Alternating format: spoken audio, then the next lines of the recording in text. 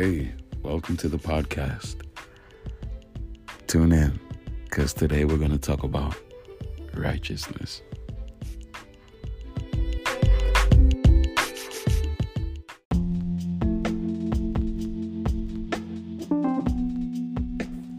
Hey guys, this is your brother, your son, and your friend in the Lord, Kirby Desvalens. And I just wanted to inform you guys of some really new changes that I believe the Lord has brought into my personal life. As many of you have noticed, there's a huge cutoff time in between the last podcast and this one, which has been just recently placed. Now, as I aim and strive to become more consistent and more helpful, I ask you to pray for me. Because the Bible tells us, Jesus told his disciples in the Garden of Gethsemane to pray because the spirit is willing and the flesh is weak. And the reason why he told them to pray is so that they do not fall into temptation. So I just wanted to inform you guys of the struggles that can come in a Christian's life, but don't lose heart because God is a restorer. Anywho, I started a podcast by God's own grace, and it's called Exercise and Bible Reading. Not so much a podcast, but more so a TikTok. And in the near future, we're going to consider doing some changes on this platform, hopefully even changing the name of this TikTok platform to Exercise and Bible Reading, just so people can have something to listen to, whether they're exercising, whether they're in the car, or just anything that they can do to take out time out of their day to just spend time with the Lord. But let's dive right in. Again, my name is Kirby, and I was speaking to my brother in Christ, Pierre, and we were speaking on the topic of righteousness. We speak a lot on various topics, but this topic of righteousness has been placed on my heart for the fact that many Christians are not founded in the belief that they are saints. They are called righteous by God. Not once in the New Testament does God refer to a Christian man, a believer, one founded in Christ, walking the faith walk, living a life with a repentant heart. Not one time does God refer to that person as a sinner. As a matter of fact, God refers to that person as things where if we were to call ourselves that publicly, people would call us either hypocrites, crazy, liars, or so many other ridiculous sounding names. Because what legalism has brought upon us through the traditions of men is an idea that it's humble to call ourselves less than what God refers to us as. Now we're going to dive right into it as soon as I have you open your Bible, unless of course you're driving a car or flying an airplane, to 2 Corinthians chapter 5. Now we're going to read 2 Corinthians chapter 5, verse 12 to 21, to the glory of God.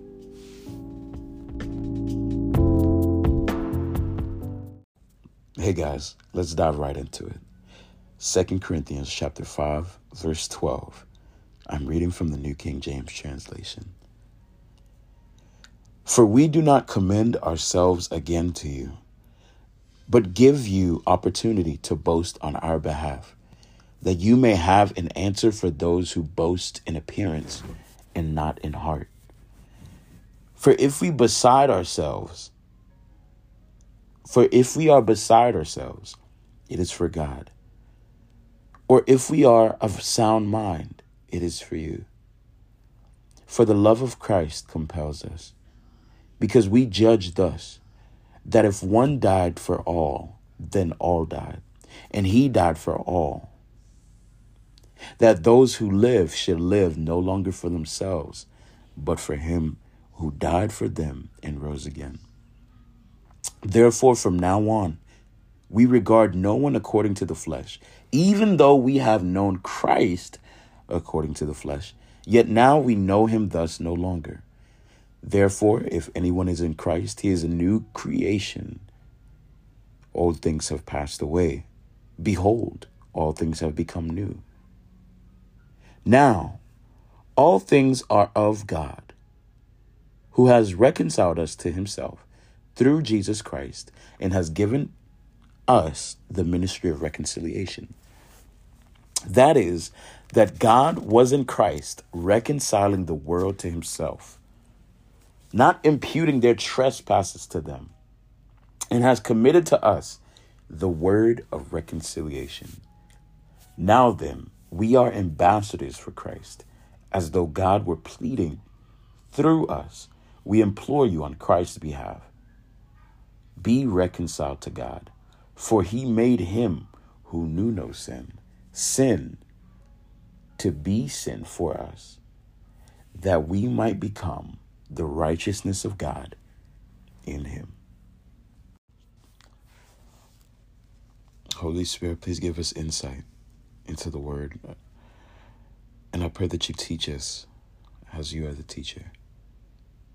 Oh, Father, by your Spirit, I pray that you would reveal things to us that we wouldn't have known otherwise, as you promised that you would do in Jeremiah 33, verse 3. I pray this in Jesus' name. Amen. So let's talk a little bit, friends.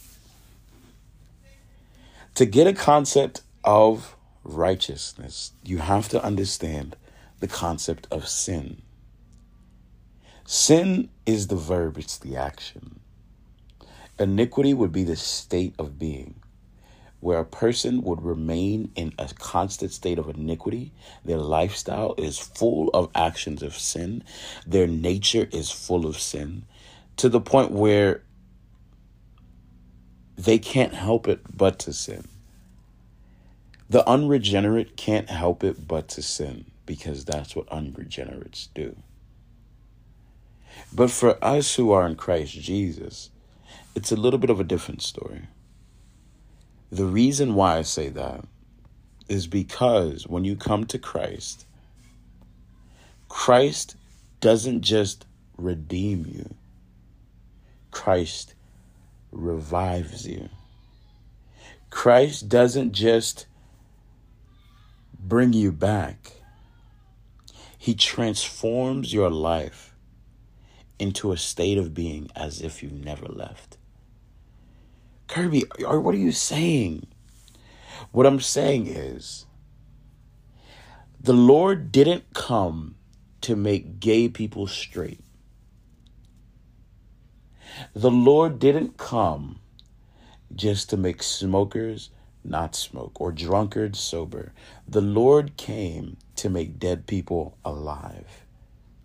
The Bible says that when we were in the world, we were dead in our sins. But now that we've come to Christ, we are alive in him. Now, sin is anything that breaks God's law, his divine law, God's divine character, and anything that goes against the law of love given to us by Christ Jesus. The Bible actually goes as far as to say that anything that is not of faith is a sin. Now, when you come to Jesus Christ, according to what we've just read in 2 Corinthians 5:17, if any man comes to Christ, he is a new creation. It didn't say a new creature, it's a new creation. It's a whole new thing altogether, all entirely. Old things have passed away. Behold, all things have become new. Jesus spoke to Nicodemus, who was a religious leader of the law.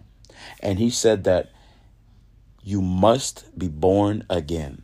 Nicodemus, who didn't really understand the concept of that, in his logical mind of thinking, he responded and said, Lord, how can a man enter into his mother's womb for the second time? As old as I am, how can I go back into my mother's womb? But Jesus said, whatever is born of flesh is flesh. Whatever is born of spirit is spirit, as his response. And he emphasized that being born again is to be renewed in your spirit, man.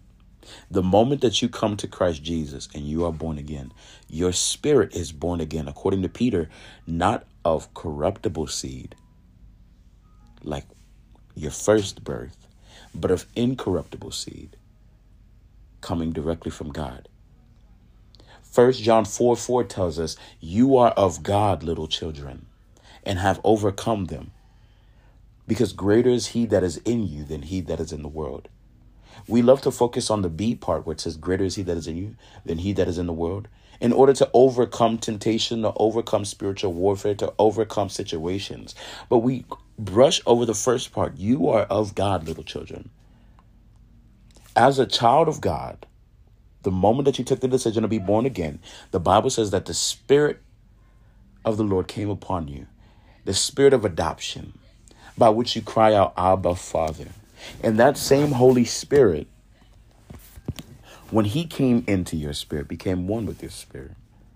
And that's the reason why you can be called a child of God now. We weren't all children of God before. The Bible says in Ezekiel that God made a statement. He said, all souls are mine, and the soul that sinneth shall die. Yes, you belonged to God, but you were not his child. You were his creation. But when you came to Christ Jesus and the Spirit of the Lord came into your spirit and became one with your spirit, now you have the spirit of adoption to where you can say, Abba, Father. Now, why is that important? That gives you a hint on who you are now.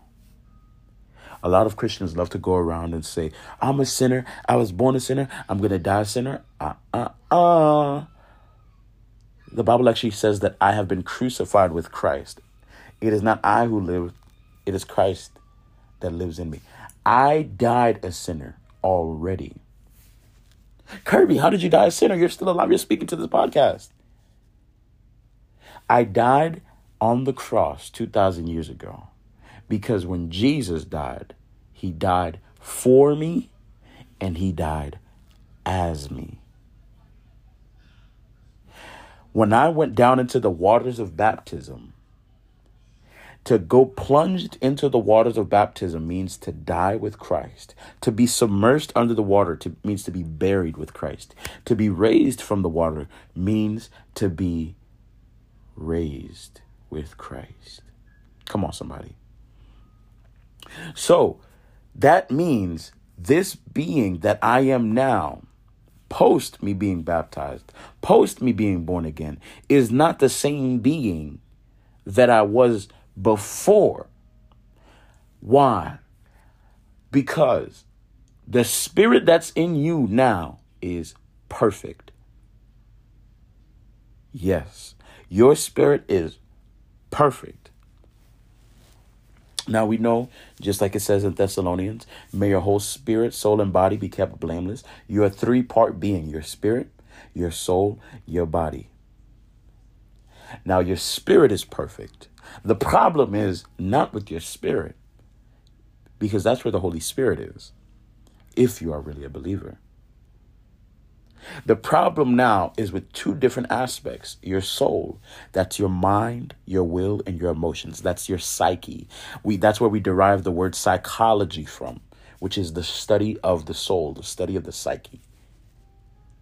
Your mind, your will, and your emotions love to keep track and keep record of your past life, of your past mistakes, of your past failings, of your past addictions. Although the sin nature has been removed.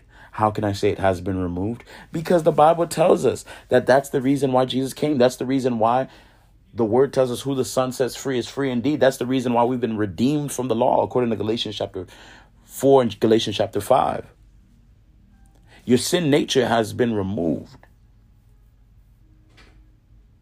But now, your spirit man, which is perfect, is in constant warfare with the flesh, which is your physical body and its own desires. Your soul, the Bible says in Romans 12, verse 1 and 2, it says, I beseech you, therefore, brethren, by the mercies of God, to offer your body as a living sacrifice, holy and acceptable and pleasing to God, which is your reasonable act of worship. And then it says, do not be conformed to the pattern of this world, but be transformed by the renewing of your mind. The Bible says to combat conformation. What I mean is to combat conforming to this world system is by changing your mind. It could have easily informed us to say changing your actions, but the word of God is piercing it like a double-edged sword, surgically right at the root of your actions, your heart and your mind. Now, before you came to Christ, your unregenerate heart was deceptive, deceitful. The Bible says evil, wicked amongst all of the things. Who can know your heart? But when you came to Christ, your spirit was transformed, but your soul needs to be renewed. Many things in Christ, when we first came to Christ, came in two aspects. The information came in learning as the first aspect. And then the second pieces of information came as unlearning the behaviors that we had before and having to relearn new ones. Why? There's a proverb that I heard. It's a Haitian proverb. An eagle that's raised amongst chickens will think that it's weird because it can fly.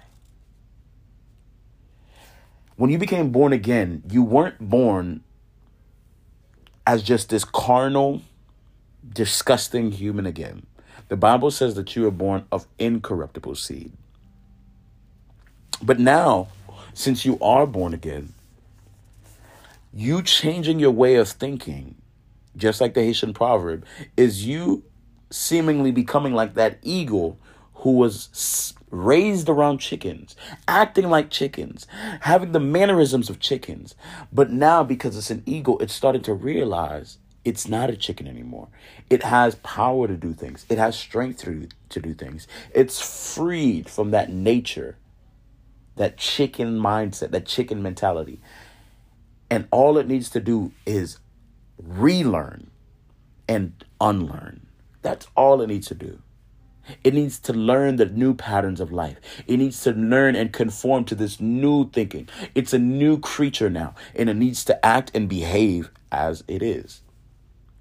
But if you're a Christian and all you say is, I'm a sinner, I'm a sinner, I'm a sinner, it's like that eagle walking around the chickens and saying, I'm a chicken, I'm a chicken, I'm a chicken. I'm a chicken, I'm a chicken, I'm a chicken. And it's thinking that it's some form of humility. And because it's remaining in that mindset, it's going to peck like a chicken. It's going to like a chicken. And if a poacher tried to chase after the other chickens, the eagle will run away just like a chicken because of its mindset. So you need to change your mind. And then the third aspect is your flesh. The Bible gives a really unique response to how to deal with the flesh. And it tells us to crucify the flesh. It tells us to put to death the works of the flesh. Galatians 5 verse 17 to 21 tells us, and it lists 21 different things that are fruits of the flesh. 17 different things that are fruits and works of the flesh. Now, as we've got that foundation, we have to understand why in Scripture does the Bible call us righteous? Search the New Testament, and you'll see that we're recognized as many different names. We're going to specifically go to 1 Peter 2:9. Can you turn your Bible with me, friend? 1 Peter 2:9. Okay?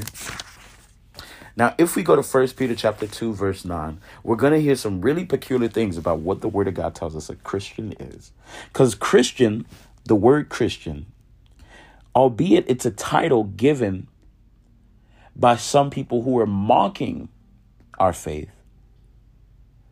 However, not to demean the title, however, we are much more than just the title Christian.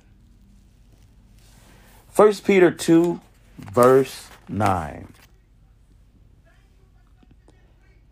But you are a chosen generation, a royal priesthood, a holy nation, his own special people, that you may proclaim the praises of him who called you out of darkness into his marvelous light, who once were not a people, but are now the people of God, who had not obtained mercy, but now have obtained mercy.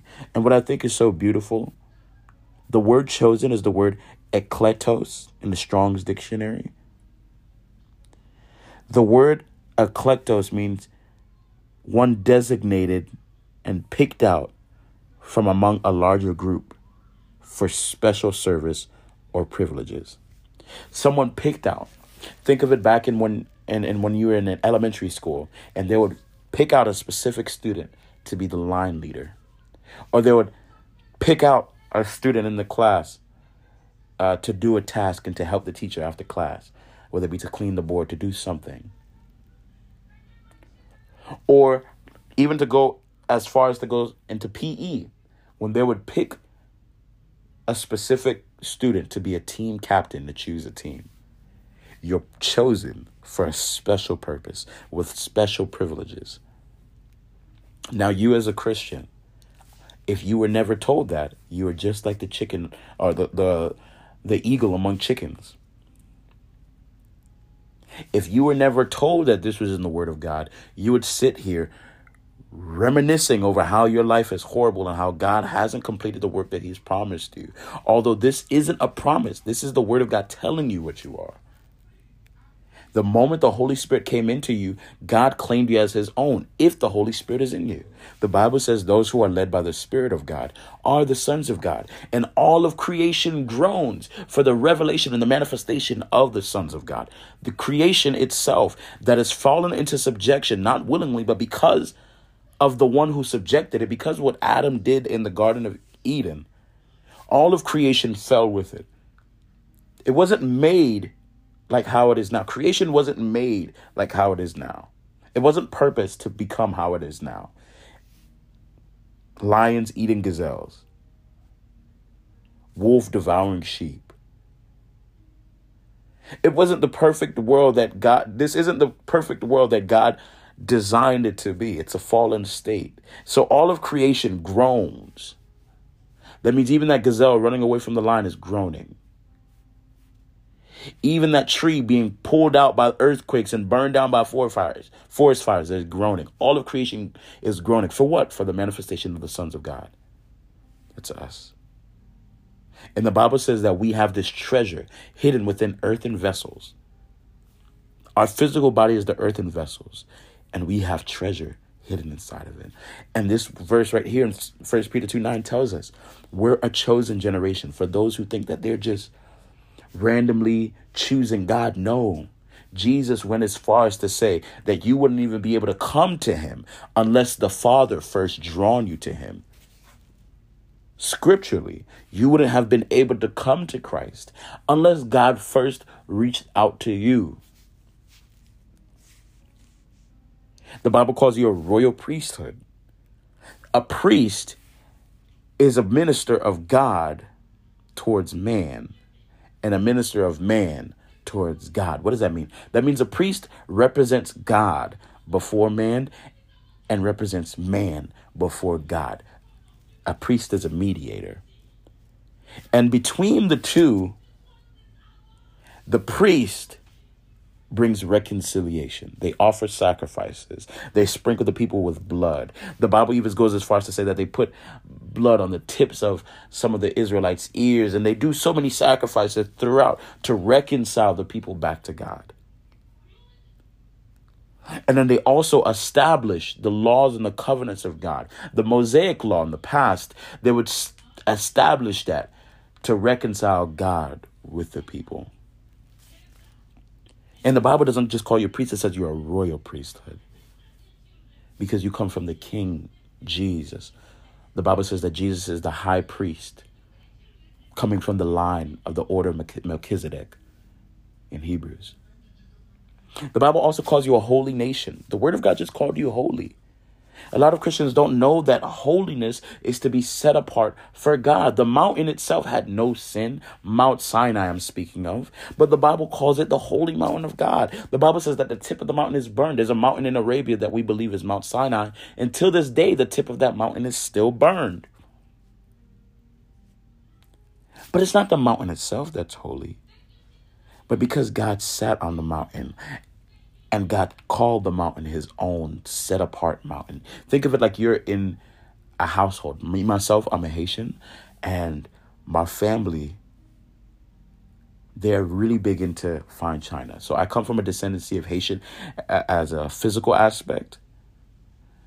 And we have fine china in the house. Now, the thing about fine china is you don't take out fine china for common use. You take out fine china for special use, graduations, weddings. Sometimes we never even touch the fine china. To this day, there's some china in there that I've never touched. And I'm very confident in saying that. You are the fine china of heaven. The Bible calls you a chosen generation, a royal priesthood, a holy nation, his own special people. Remember, we went over the word chosen. Chosen is eklektos, meaning that you can put it as you were God's special, designated, chosen one, picked out from a larger group with special service and special privileges. Wow. That blows your mind, right? But yet we still walk around calling ourselves things that Jesus never called us. We're a bunch of sinners. Now, the Bible says in Romans 3, verse 23, that all have sinned and fallen short of the glory of God. Yes, we all in the past have sinned. And the Bible even says that if you say that you have no sin, that you're a liar. But it's not your nature if you're in Christ. And because we're speaking out of that divine nature that the Bible says that you have inside of you, scripturally, born of divine nature. If you want an extra reference, Psalms 82, verse 6. Because you have that nature, you identify with only what the word of God calls you, because it's not you that's living now. It's Christ living in you. Your life is hidden in Christ, and your life is revealed at the day of his coming. But right now, if you are walking on this earth, it's not you that's living, it's Christ that's living in you. Why? Because your spirit has been made one with his spirit, and he's your Lord, and you're his servant. And because he's your master, whatever he calls you, that's what you are. The Bible actually goes as far as to say in 1 John that whoever practices righteousness is just as righteous as he is. What? Yes, that's what the word of God says. And the Bible says that God is faithful and just. If you confess your sin, God is faithful and just to forgive you of your sins and to cleanse you of all unrighteousness. If God cleanses you from all unrighteousness, what does that make you after God forgives you? Righteous. Now, the word righteous is the word justified, renewed back into right relationship with God. Because of what Jesus did, not because of what you did. It's not of works. You're saved by grace, not of works, lest anyone should boast. You can't boast because you've been so good. No. If you boast, boast only in what the Lord has done for you. Boast in the Lord. The Lord has made you righteousness. It's his righteousness. Like I said, it's the order of substitution. Jesus died for you and he died as you. So now you don't just only live for him, you live as him. That's the reason why you're given authority to cast out demons. That's the reason why you can pray in his name and things can happen. That's the reason why you can lay hands on the sick and they can recover. That's the reason why if you read Mark 16, verse 16 and 17, you're going to see that these signs shall follow them who believe. Why will these signs follow those who believe? Because of Christ. Christ in you, the hope of glory. All the promises of God in Christ Jesus are yes and amen. And if Christ is in you, how can you just call yourself a sinner just like everybody else? Now, let's go into Romans chapter 6, verse 11. We're going to touch a really important point now. Romans chapter 6, verse 11. All right, dear friends. Romans chapter 6, verse 11 is really, really pivotal to someone overcoming sin.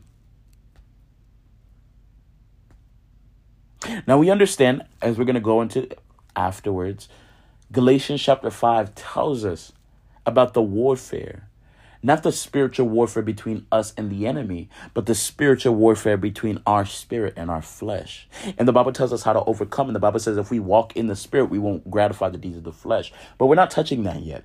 To build a foundation, my friends, before you do anything else, look at Romans 6, verse 11. I used to be addicted to pornography. I used to be addicted to masturbation. I used to be addicted to so many different things.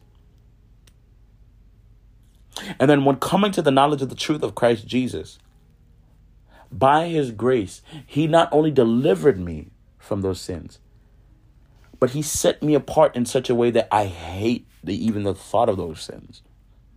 It's just revolting, disgusting to me, repulsive to me. Now, in Romans chapter 6, verse 11, I want you to read something for me. We're going to start from verse 5.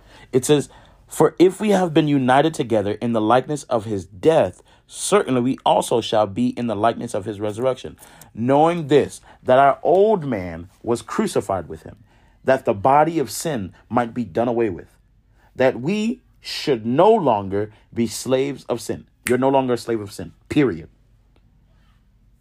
"For he who has died has been freed from sin." Now, if we died with Christ, died is past tense. It's not saying if we will die with Christ. It said if we died with Christ, past tense. "We believe that we shall also live with him, knowing that Christ has been raised from the dead, dies no more. Death no longer has dominion over him." That's the reason why Jesus said, "Whoever believes in me shall never die," because death doesn't have dominion over him anymore. So if you are hidden in him and you're born again and you have joined with him in the waters of baptism to where you're called the body of Christ, death can't have dominion over you. The only way death can have dominion over you is if it can have dominion over Christ. Why? Because you are not your own person. You are not your own body. Even your very own body is the body, the temple of the Holy Spirit, because you are engrafted into his body. Even in the scientific world, we know that the cells of a person even contain and consist their DNA. If you're a part of the body of Christ, think of it as you're the part of his cells. You're a part of his makeup. You're part of him. And if death has no dominion over you, how can it have, if death has no dominion over him, how can it have dominion over you? Verse 10, "For the death that he died to sin once for all. But the life that he lives to God. Likewise, you also reckon yourselves to be dead indeed to sin, but alive to God in Christ Jesus our Lord." Someone may get confused and say, "Kirby, what do you mean by death has no dominion over me?" Death is separation. Separation from God, ultimately, and even secondarily, separation from the body. Which is why we're able to call people who are walking around without Christ Jesus, they're the living dead. They're animated. They're bound in sin. They're dead in sin. They can't help it but to sin. They don't feel fulfilled unless they smack someone. They don't feel fulfilled unless they say something bad. Even little babies who are born with the sin nature, who are born in this state that Adam has passed down to them. You don't teach a baby how to bite someone, but the baby automatically knows that if another kid takes his toy, it's going to spit at the baby, bite that baby. Who taught the first baby how to hit? Who taught the first baby how to spit, how to bite? No one. But that's in nature. You ask little Johnny, did you eat the cookie? No. And then cookie crumbs are all over little Johnny's mouth. How did little Johnny know how to lie? How did little Johnny know how to be self-preserving? Did anyone teach him that? No, but it's the sin nature. In the same way that if there's a cat in your house, imagine your own pet, or if you've ever had a pet before. The mannerisms that you can see in your cat or dog, whether it be to scratch itself or make certain noises. You can go all the way to the other side of the world, opposite of you, Find an animal just like yours, whether it be a cat or a dog, and you'll see the same mannerisms in it because it shares the same instincts, the same nature.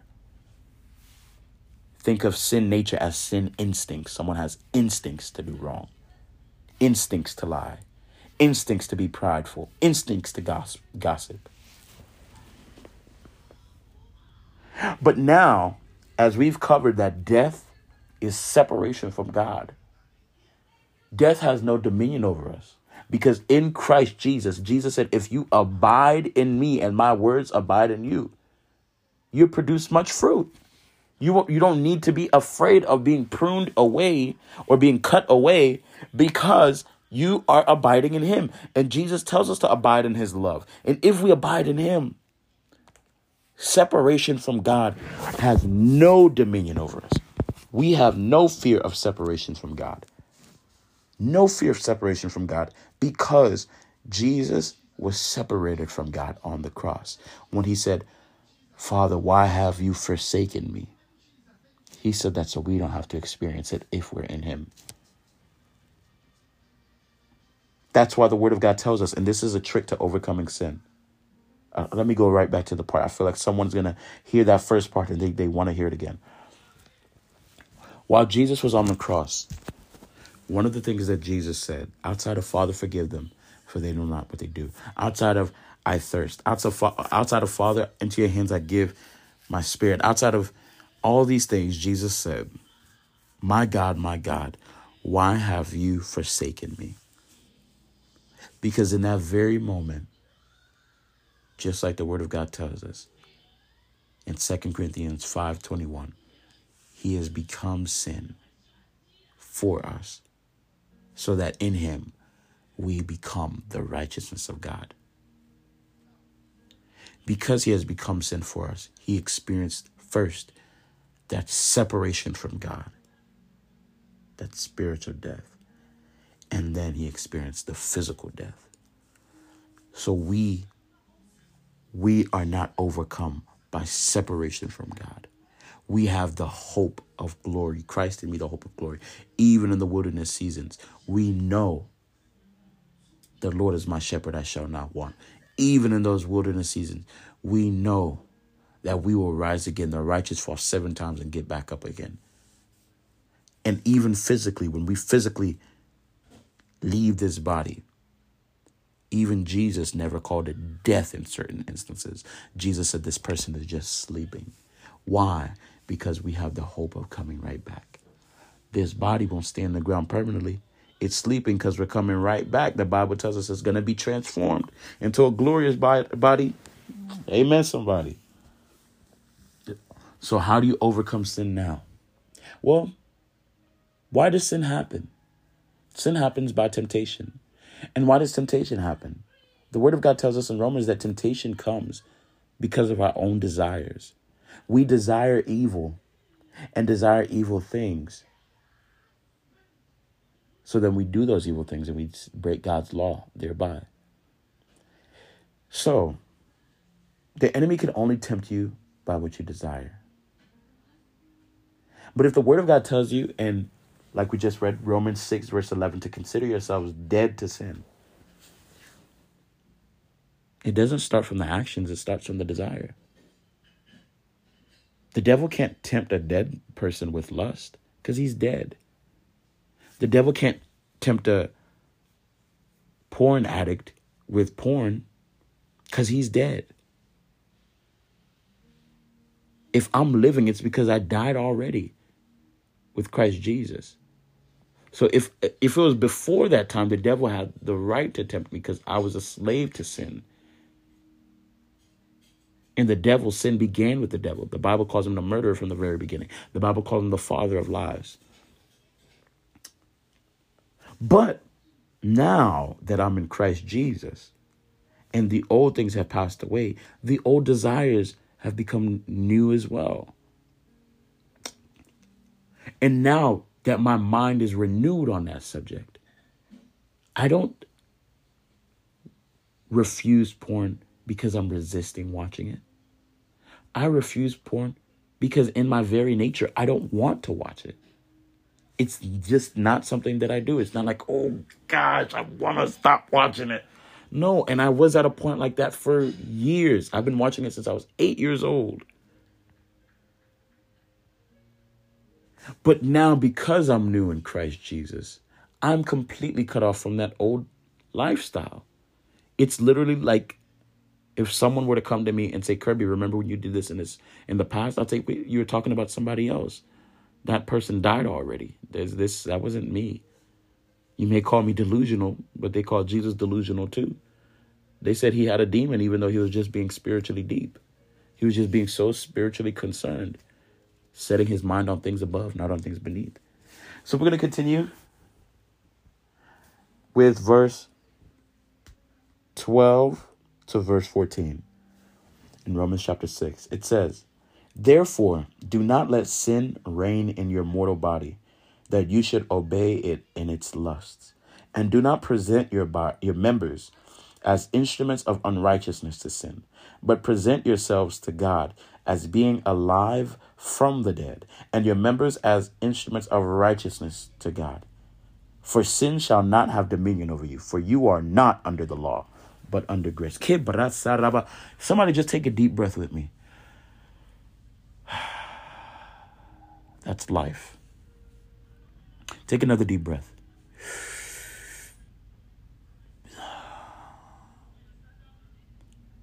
If you're a believer, that is new life breath. It's not the same dead, trapped in bondage, old life you had. But Kirby, I'm having an addiction right now. Let me tell you what's going on. Imagine that you're going to a pool. There's a pool nearby this area called Barracuda Bay. It's a water park. And imagine that you're in a swimming pool, and you're in a swimming pool that's 3 feet tall, and you're 5 foot or 6 foot. And you're in that 3 foot swimming pool, and you're drowning. Drowning because you're unstable and you're on your knees, and you're literally just plunged in the water. And while you're drowning, someone were to just cry out and say, hey, stop struggling with the water. It's only 3 feet. All you have to do is stand up straight. Your feet can just touch the ground and you stand up and your head is above water. You don't need to struggle like this. That information of your newfound ability renews your mind to the reality of your situation. Let me say it again. That information that was given to you grants you newfound ability and renews your mind in your current situation. Because someone tells you, you don't need to do that anymore. No one's tying you down. You're not tied down by rope.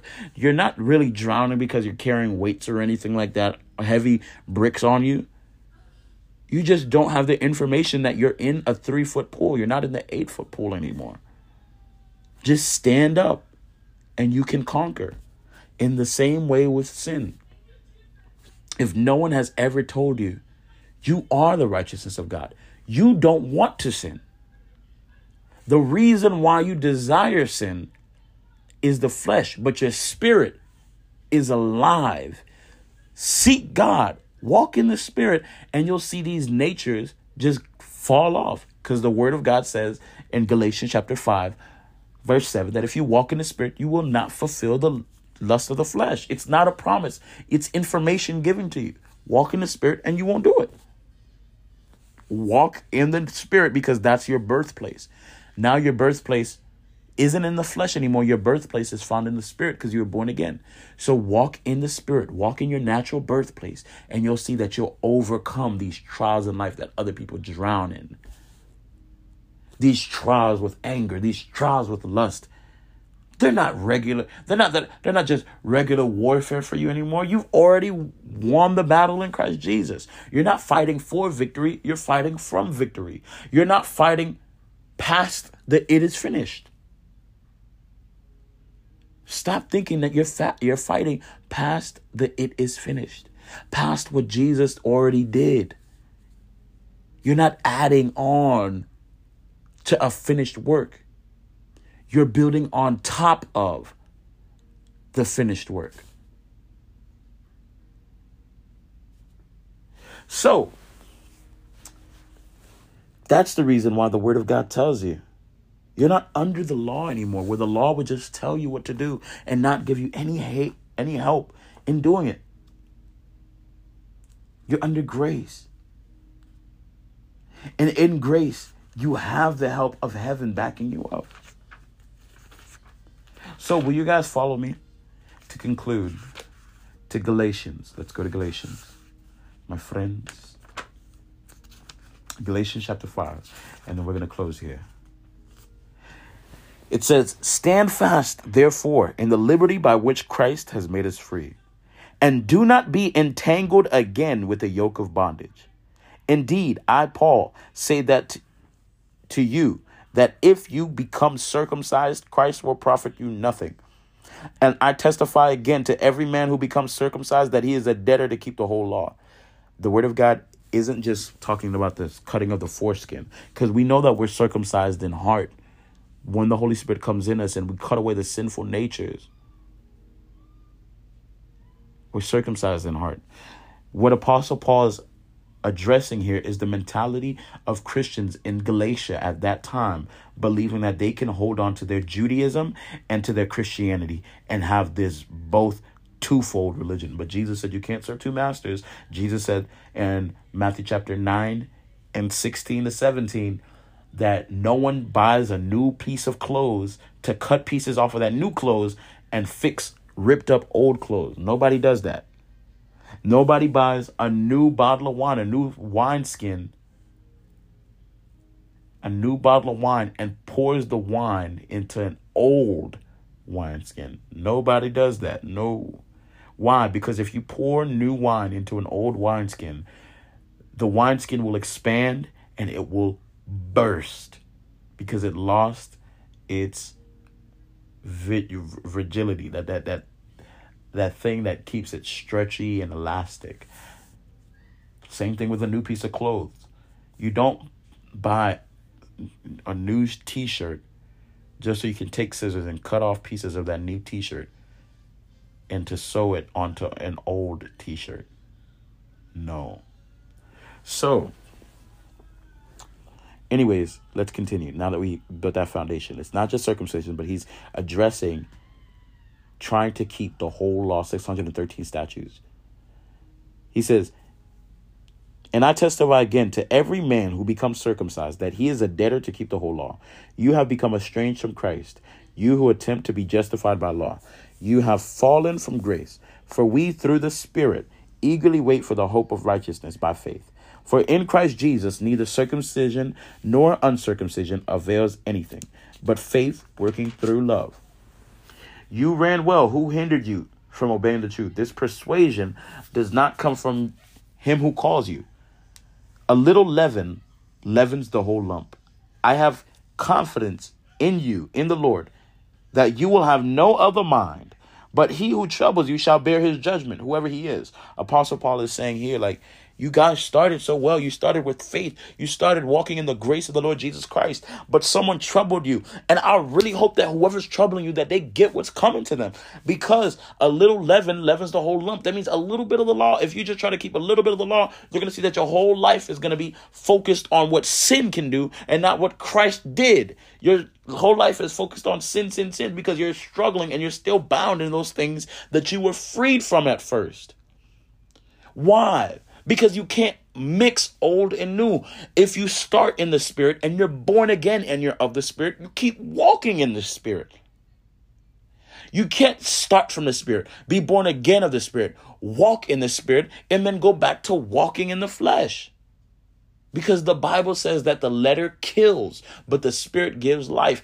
The letter, which is speaking of the letters prophet Moses, that he wrote to Joshua and to the rest of the people of Israel before he left, the letters in Deuteronomy, the Torah, that all those beautiful letters, they didn't produce righteousness in the people. Instead, they revealed what sin was, because the people would not have known sin. You wouldn't have known what stealing was unless the law tells you don't steal. You wouldn't know what murdering was, what murder was justifiable, whether it be justifiable in the sense of an army or defense, self-defense, things of that nature. What is going on? You wouldn't know. You just think that all killing is okay. It's free game. But because people still try to keep the law without understanding the purpose that the law was given as a tutor. The Bible says in Colossians chapter 2, the law was a foreshadowing. It's just a shadow of things to come. But the substance, the thing that is actually attached to that shadow is Jesus Christ.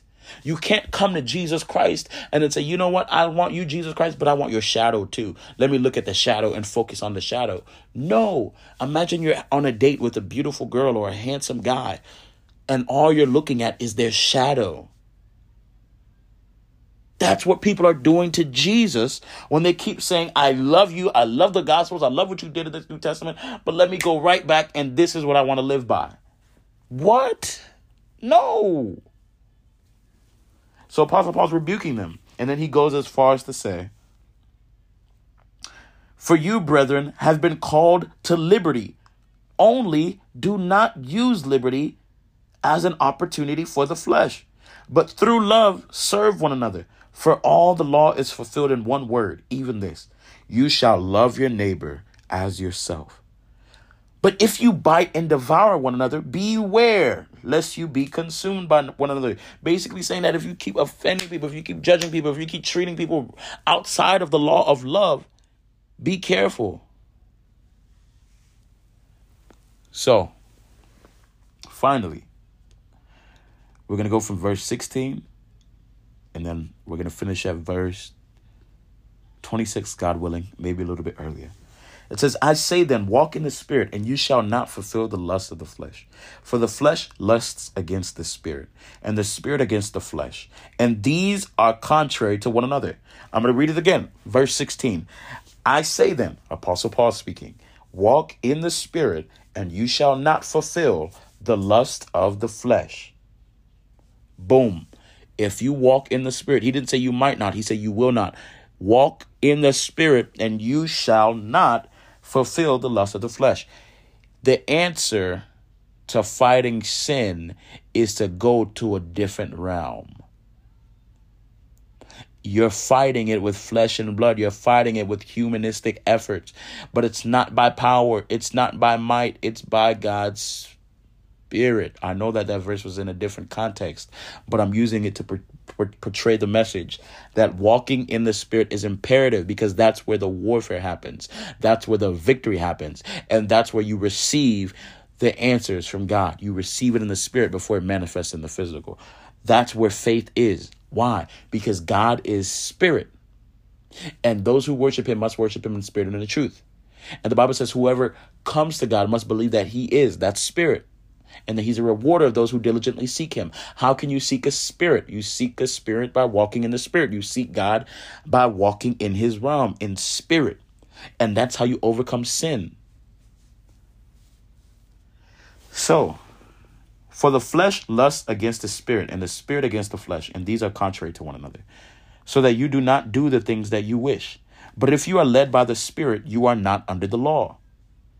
Now the works of the flesh are evident, which are adultery, fornication, uncleanliness, lewdness, idolatry, sorcery, hatred, contentions, jealousy, outbursts of wrath, selfish ambitions, dissensions, heresies, envy, murders, drunkenness, revelries, that's wild parties, and the like, of which I tell you beforehand, just as I also told you in time past, that those who practice such things will not inherit the kingdom of God. The answer to not practicing such things was given in just the previous verse. Walk in the Spirit, and you will be assured of your salvation. Because if you walk in the Spirit, the Bible tells us that the Holy Spirit will give us assurance. He will give us assurance of our salvation. You can know that you're going to heaven. You can look at this list of sins and not relate to any of them. Know that not one of them are in your life. Why? Because in the spiritual walk, the Holy Spirit's leading you. And you don't need to be afraid of stumbling anymore. Like when you walk according to the law, you're always looking at your feet. But when you're walking according to the Spirit, you're always looking at Jesus. And then you see, just like the Bible says in Ezekiel chapter 36 and chapter 37, God puts a new heart in you and puts a new spirit within you. And he writes his laws on your heart and he causes you to obey him. Even without you even knowing, he causes you to obey him without your permission because you gave him permission the moment that you were baptized. God wants you to walk in the Spirit, and that's the most effective way to follow him. Then we see the fruit of the Spirit, meaning the fruit of walking in the Spirit. He didn't say the fruits, the fruit, meaning when you walk in the Spirit, because you have the Holy Spirit, and if you have the Holy Spirit in your spirit, you will see these fruit. This is from walking in the Spirit. You will see it. It's not like you just pick one, cherry pick one, and then say, God, I need more of this. And the next day you say, God, I need more of this. No, by walking in the Spirit, you get all at once. You'll see them manifested maybe at different times, but they all begin to be produced in you the moment you start walking in the Spirit. It says, but the fruit of the Spirit is love. If you walk in the Spirit, you're more loving. The fruit of the Spirit is joy. If you walk in the Spirit, you're more joyful. The fruit of the Spirit is peace. If you walk in the Spirit, you have peace. The fruit of the Spirit is long suffering. If you walk in the Spirit, you're more patient. The fruit of the Spirit is kindness. If you walk in the Spirit, you're more kind. The fruit of the Spirit is goodness. If you walk in the Spirit, you're good. The fruit of the Spirit is faithfulness. If you walk in the Spirit, you're more faithful. The King James Version says the fruit of the Spirit is faith. So you could say, if you walk in the Spirit, you see the sign of faith. 23. The fruit of the Spirit is gentleness. If you walk in the Spirit, you're more gentle. The fruit of the Spirit is self-control. If you walk in the Spirit, you have more self-control. I'm telling you the signs that someone's walking in the Spirit because you know them by their fruit. And if you see somebody saying that they walk in the Spirit, or you see a Christian who is not as loving as they should be, not as kind as they should be, not as gentle as they should be, you should just tell them, walk more in the Spirit. Spend more time in the Spirit. Set your minds on things above. Set your minds on things on a higher dimension, the spiritual world. Against such there is no law.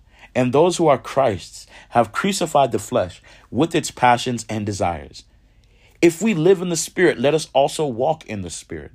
Let us not become conceited, provoking one another, envying one another. I'm going to close with this prayer. And I want you to join me in this prayer because we gave you so much information. What I mean by we is in partnership. The Bible says the Lord working with them, confirming the word with signs and wonders following. I'm going to pray for you. Lord, I pray that the fruit of the Spirit manifest in them, but even more so, I pray that they see that the fruit is just a sign that they're walking in the Spirit. When they see the fruits of the Spirit manifested and they desire more, bring them into more deep levels of walking in the Spirit with you. Because the Bible says that those who are born of Spirit is Spirit. And I pray, Lord, in Jesus' name, that you let them know that because of who you are, you called them and made them the righteousness of God, not because of their own righteousness, because their own righteousness is as filthy rags, but because of your righteousness, the only righteousness that was approved before God as God's elect. And I pray, Father, in the name of Jesus Christ, that each person that listens to this has a deeper revelation of who they are in Christ, as we read in 1 Peter 2:9. Help them have a deeper revelation so that they can grow in maturity, and that when they pray, they don't pray because they deserve it anymore, but they pray because they know that the righteousness that comes is coming from you. And if you answer the prayer request, it's not because they deserve it, but because it's your righteousness and you deserved it. You'll only give us those things that even you deserved. So I pray this in Jesus' name, that you teach us to always walk in this righteousness. In Jesus' name, amen. Thank you guys so much for tuning in. Again, if you want to go into deeper study, I'd invite you to read Romans chapter 6, 7, and 8. And then I'd ask you to go into further study in 2 Corinthians chapter 5, in Galatians chapter 5, and then going as far as to reading the Gospels. The reason why is because it's important for us to know not only what did Jesus do for us, but what did Jesus do as us. So when we place our faith in him, we know why we placed our faith in him and not just on him. Brother Kirby, out. Peace.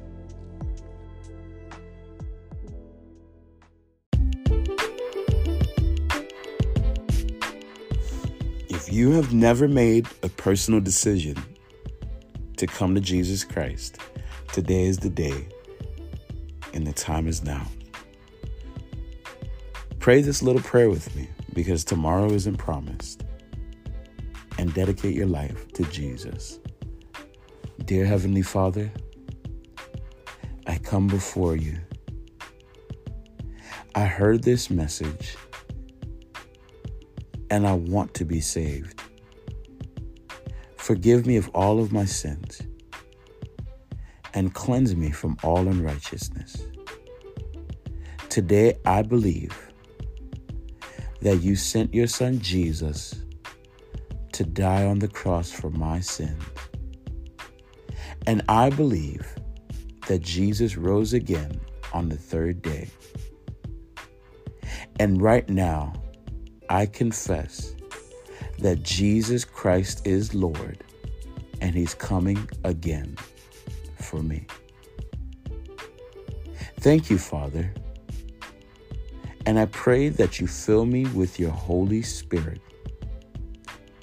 and help me to live for you. In Jesus' name I pray. Amen. Now I want to assure you, if you prayed that little prayer and you believed in your heart, all I ask you to do is to repent of your sins. Find a good local Bible-believing church and seek God every day. The Bible says that if you believe and if you are baptized, you'll be saved.